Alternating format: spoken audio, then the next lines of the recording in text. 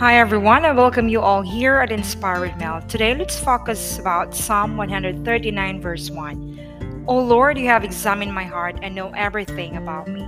So I have a piece here entitled God Knows Me.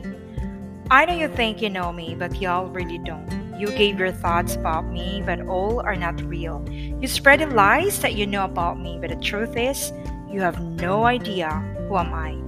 You judge me from what I wear. You judge me from the way I moved and talked. You judge me from who I am with and judge me from the status I am in. I don't know what you hate in me, but let me tell you something. I never hate myself. What I hate is the way I compromise my standards sometimes. You don't know me. I'm not who I seem because God is within me. I know what I want, to let God lead me and able to speak the truth, His truth. The way of loving myself is the way how I care, truly care about you. Quote diary that me shares what God knows about me is more important than what others think about me. Guys, this piece is for you. Only God knows. Again, remember this. Only God knows what's in your heart. Only God knows the real you.